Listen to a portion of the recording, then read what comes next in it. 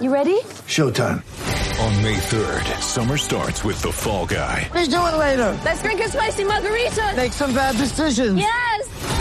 Audiences are falling in love with the most entertaining film of the year. Fall Guy. Fall Guy? Fall Guy. That's what the poster said. See Ryan Gosling and Emily Blunt in the movie critics say exists to make you happy. Trying to make it out? Nope. Because I don't either. It's not what I'm into right now. What are you into? Talking. Yeah. The Fall Guy. Only in theaters May 3rd. Rated PG-13. Get ready for the greatest roast of all time. The Roast of Tom Brady. A Netflix live event happening May 5th.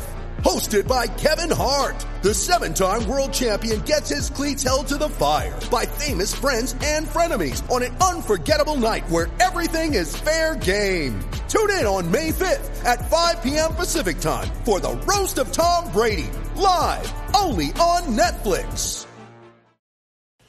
Hello everyone, it is Pierce, host of the PJ's Cast, and if you enjoy listening to the PJ's Cast as much as we do recording it, please leave a positive review, subscribe, and share with friends no matter what platform you may be on. We love discussing the Chicago Blackhawks and of course the game of hockey, but we want to reach this out to a wider audience, and doing all those things really help us out. So once again, if you enjoy the PJ's Cast, please leave a positive review, subscribe, and share with friends, and I hope you guys enjoyed the upcoming podcast episode.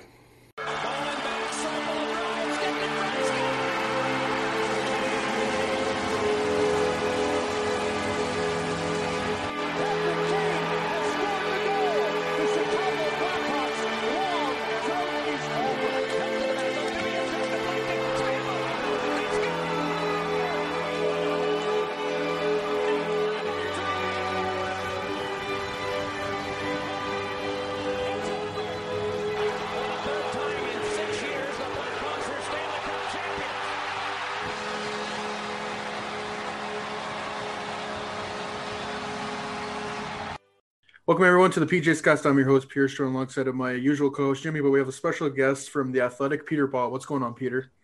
Not much. How are you guys doing? Doing pretty well. So you're the new beat writer for the Colorado Avalanche. So I just want to get a quick insight into how you got into writing, how you got into sports, and all of that.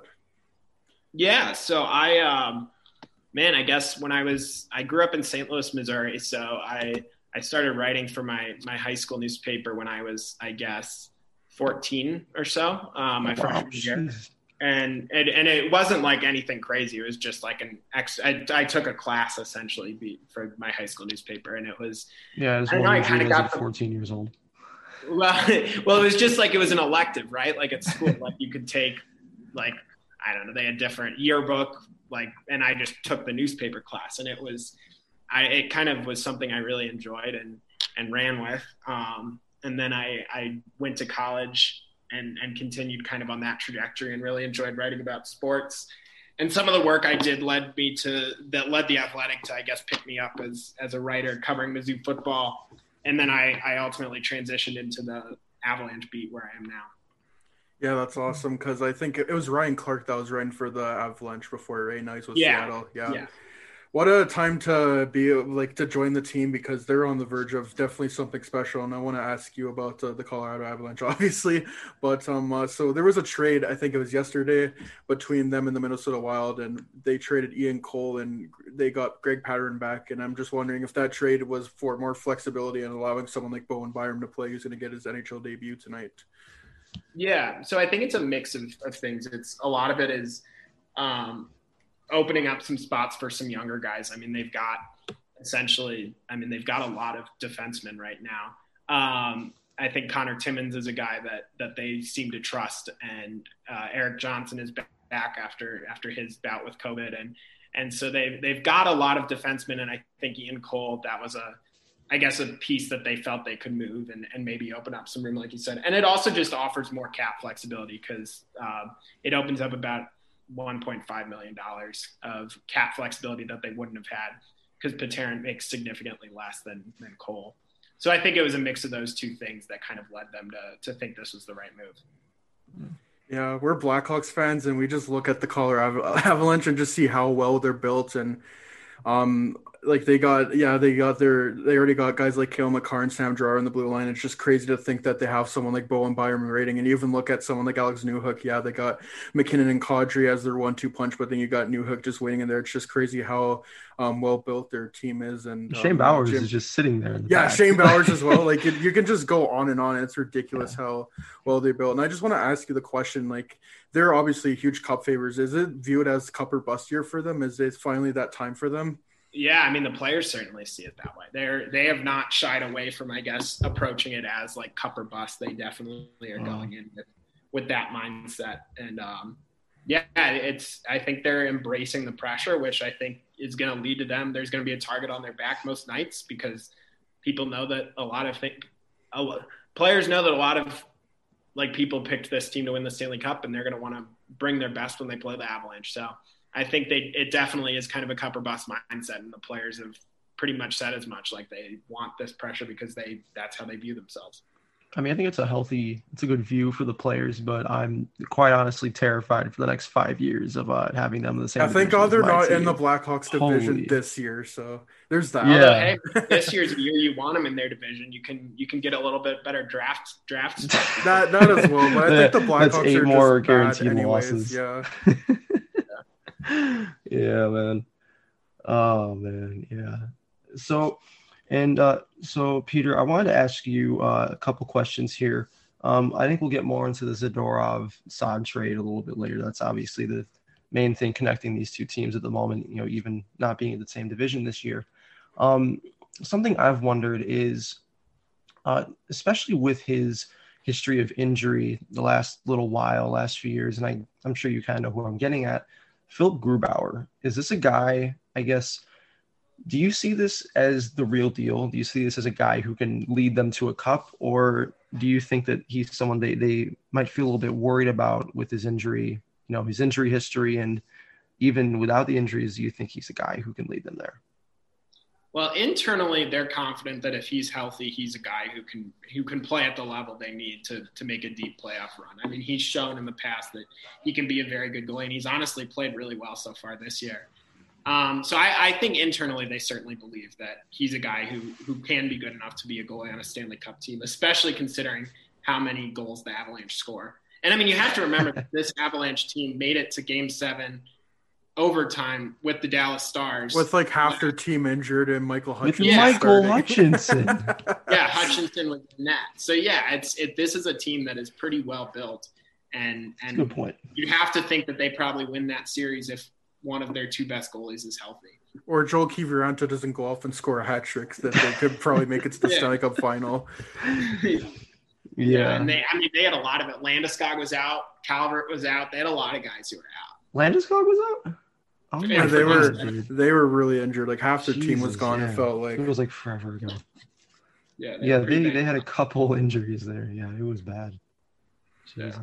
Made for an entertaining Game 7, though. That's one of the best Game 7s in recent years that I can think of. Really happy for the guy. Yeah, and it was the Stars' second Game 7 overtime in a row because they had played the Blues in Game 7 and lost.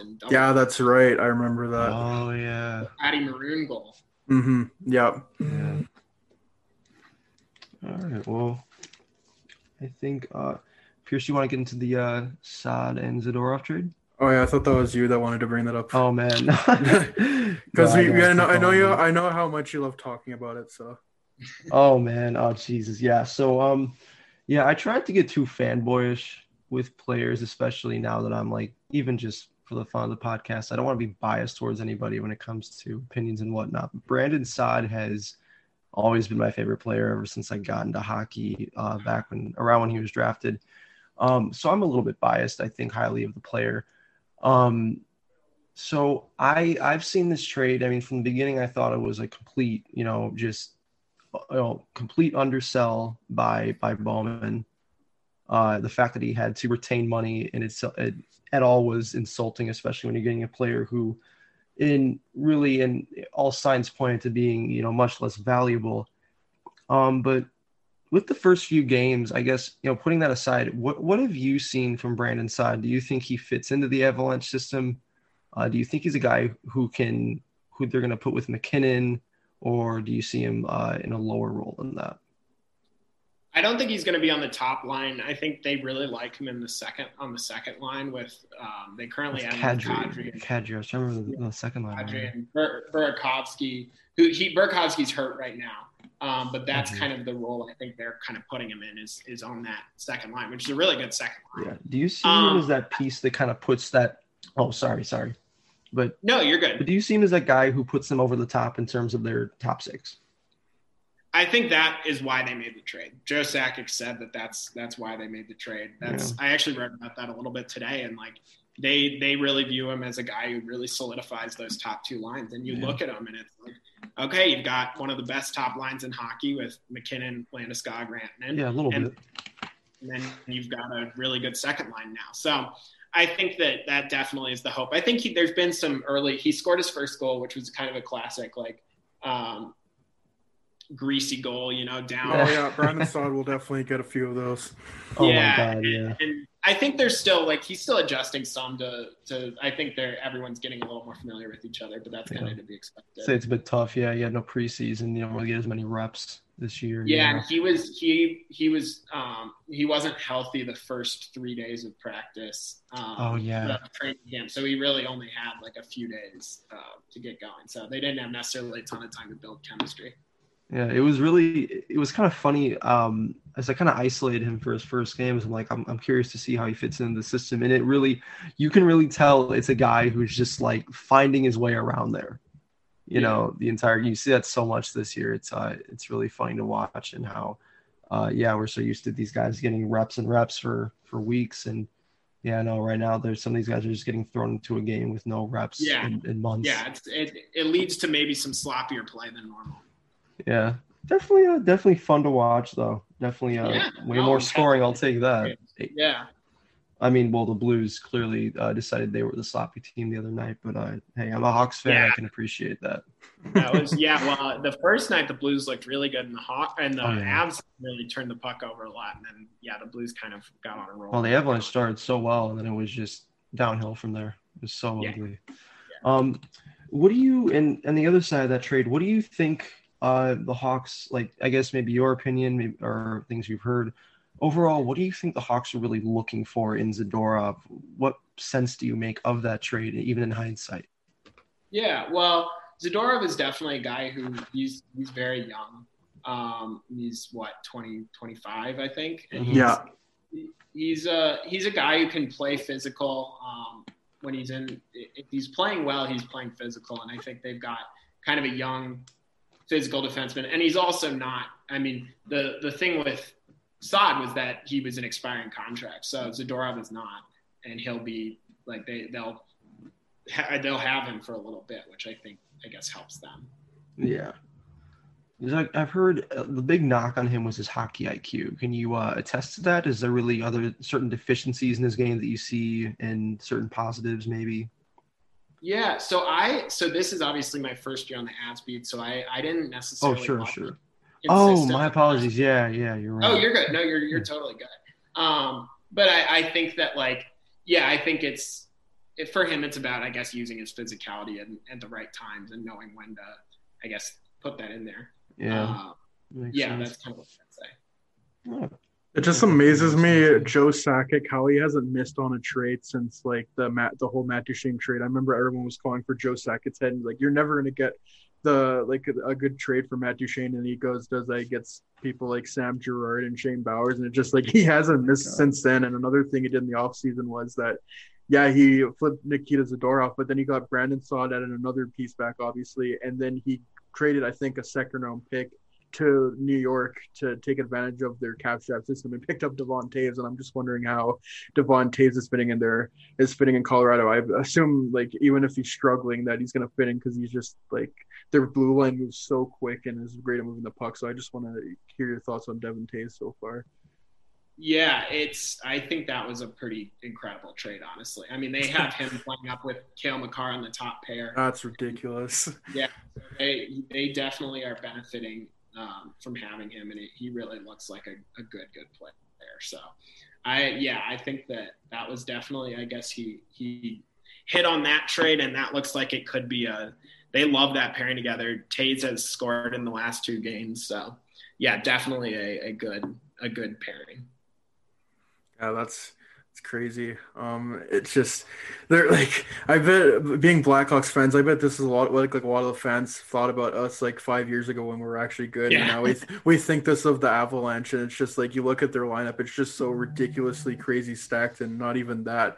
It's just that they got all these prospects coming up in the system, and like even if somehow they don't win the cup this year, it's like you take arm off them, they're gonna grow 3 arms. It's just ridiculous. So, but Vegas is a tough team, and the Blues are good. So they've got it's not an easy road. Mm-hmm.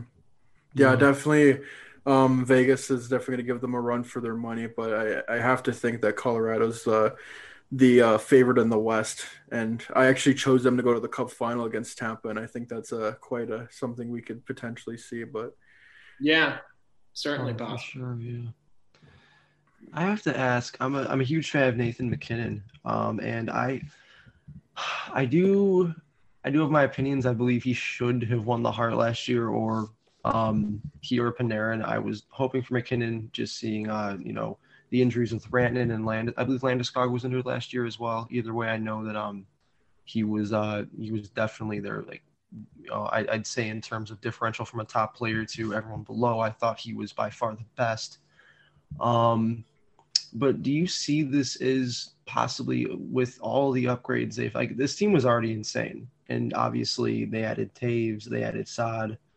Do you see this as a year that he can finally secure that Hart Trophy? Oh, it's certainly possible. I think it's hard to. If you ask me if anyone's going to win the MVP, I'm probably going to bet on the field just because of like probability. But I think if I had to pick one guy who I thought was going to win it, he's definitely someone I would consider saying. Like it's honestly, I feel very lucky that I get to watch him. Yeah, you very much are. I can tell you. Yeah, I mean it's pretty special. I mean, this is really a generational player where him and McDavid are clearly the two best in the league, and it's pretty cool to watch. And so I think it's hard to like necessarily say with any certainty that he's going to win the MVP, but I think that he is certainly if he won the MVP, I would not be surprised in the slightest. For sure. There's something about that revenge tour with athletes and someone like him where it's not just an athlete. This is like, again, a generational talent. There's something about his game. McDavid is so slick and so clean. There's something about MacKinnon where he's so he can just turn it on just like that, but not just with speed, but the strength that guy has. He's a bull. Like once he gets running, like even if you're like, he's not obviously the biggest guy, but like if you run into him, he can knock you on your ass. He's beefy. That kid's beefy, man. That's a thick boy. I mean, the way that guy and fast. Yeah, he is. You don't want to get in his way when he's moving.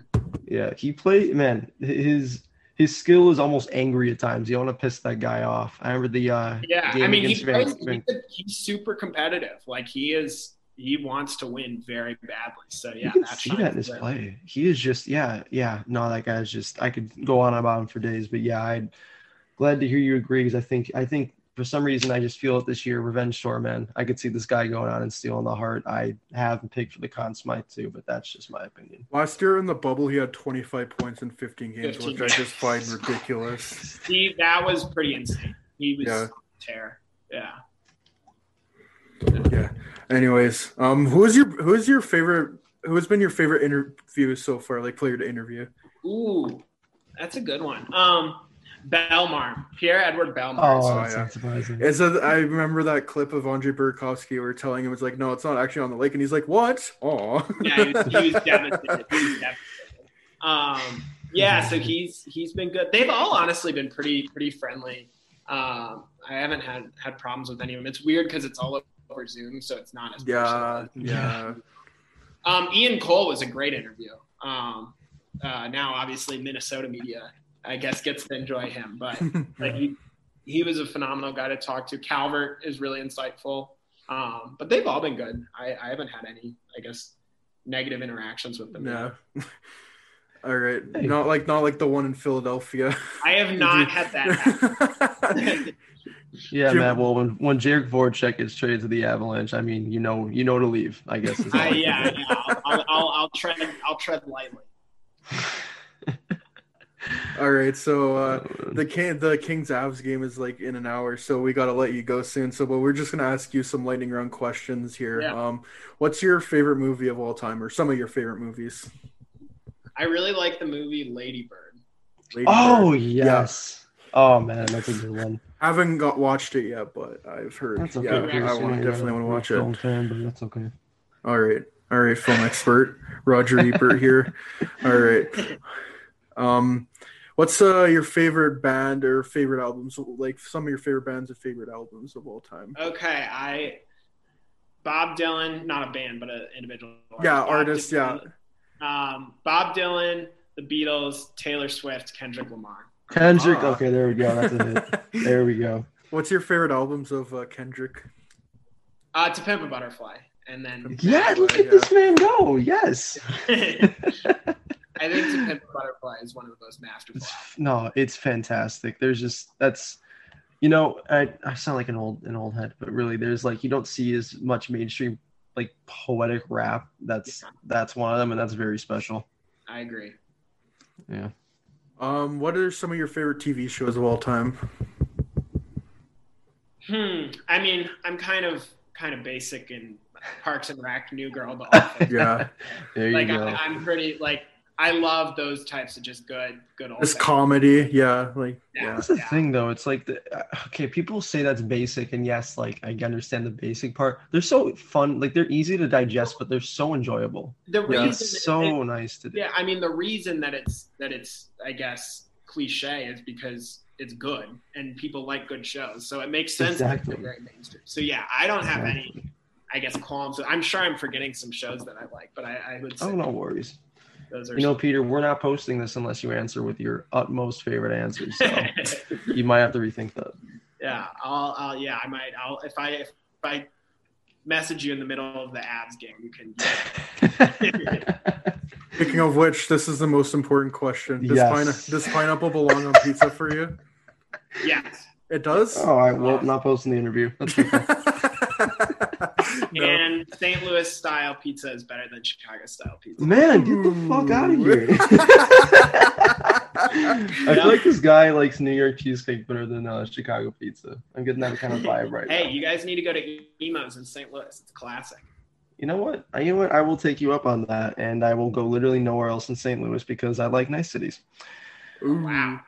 Wow, all right. Ending the podcast off on a bitter note. But no, thank you, Peter, for coming on. And I'm so jealous that you get to cover such a great team like the Colorado Avalanche. Yeah, and Brandon Saad, obviously the best player in that team. Thank you so much for having me. Yeah, he has 2 Stanley Cups. He must be the best player, obviously. The only one. Cole's one. He has the most cups. Oh, yeah. Maybe you'll add a third one. We'll have to see. But thank you, Peter, for coming on. It was nice to hear your insight on the Avalanche, and have a good one, man. Enjoy the Kings Avalanche game.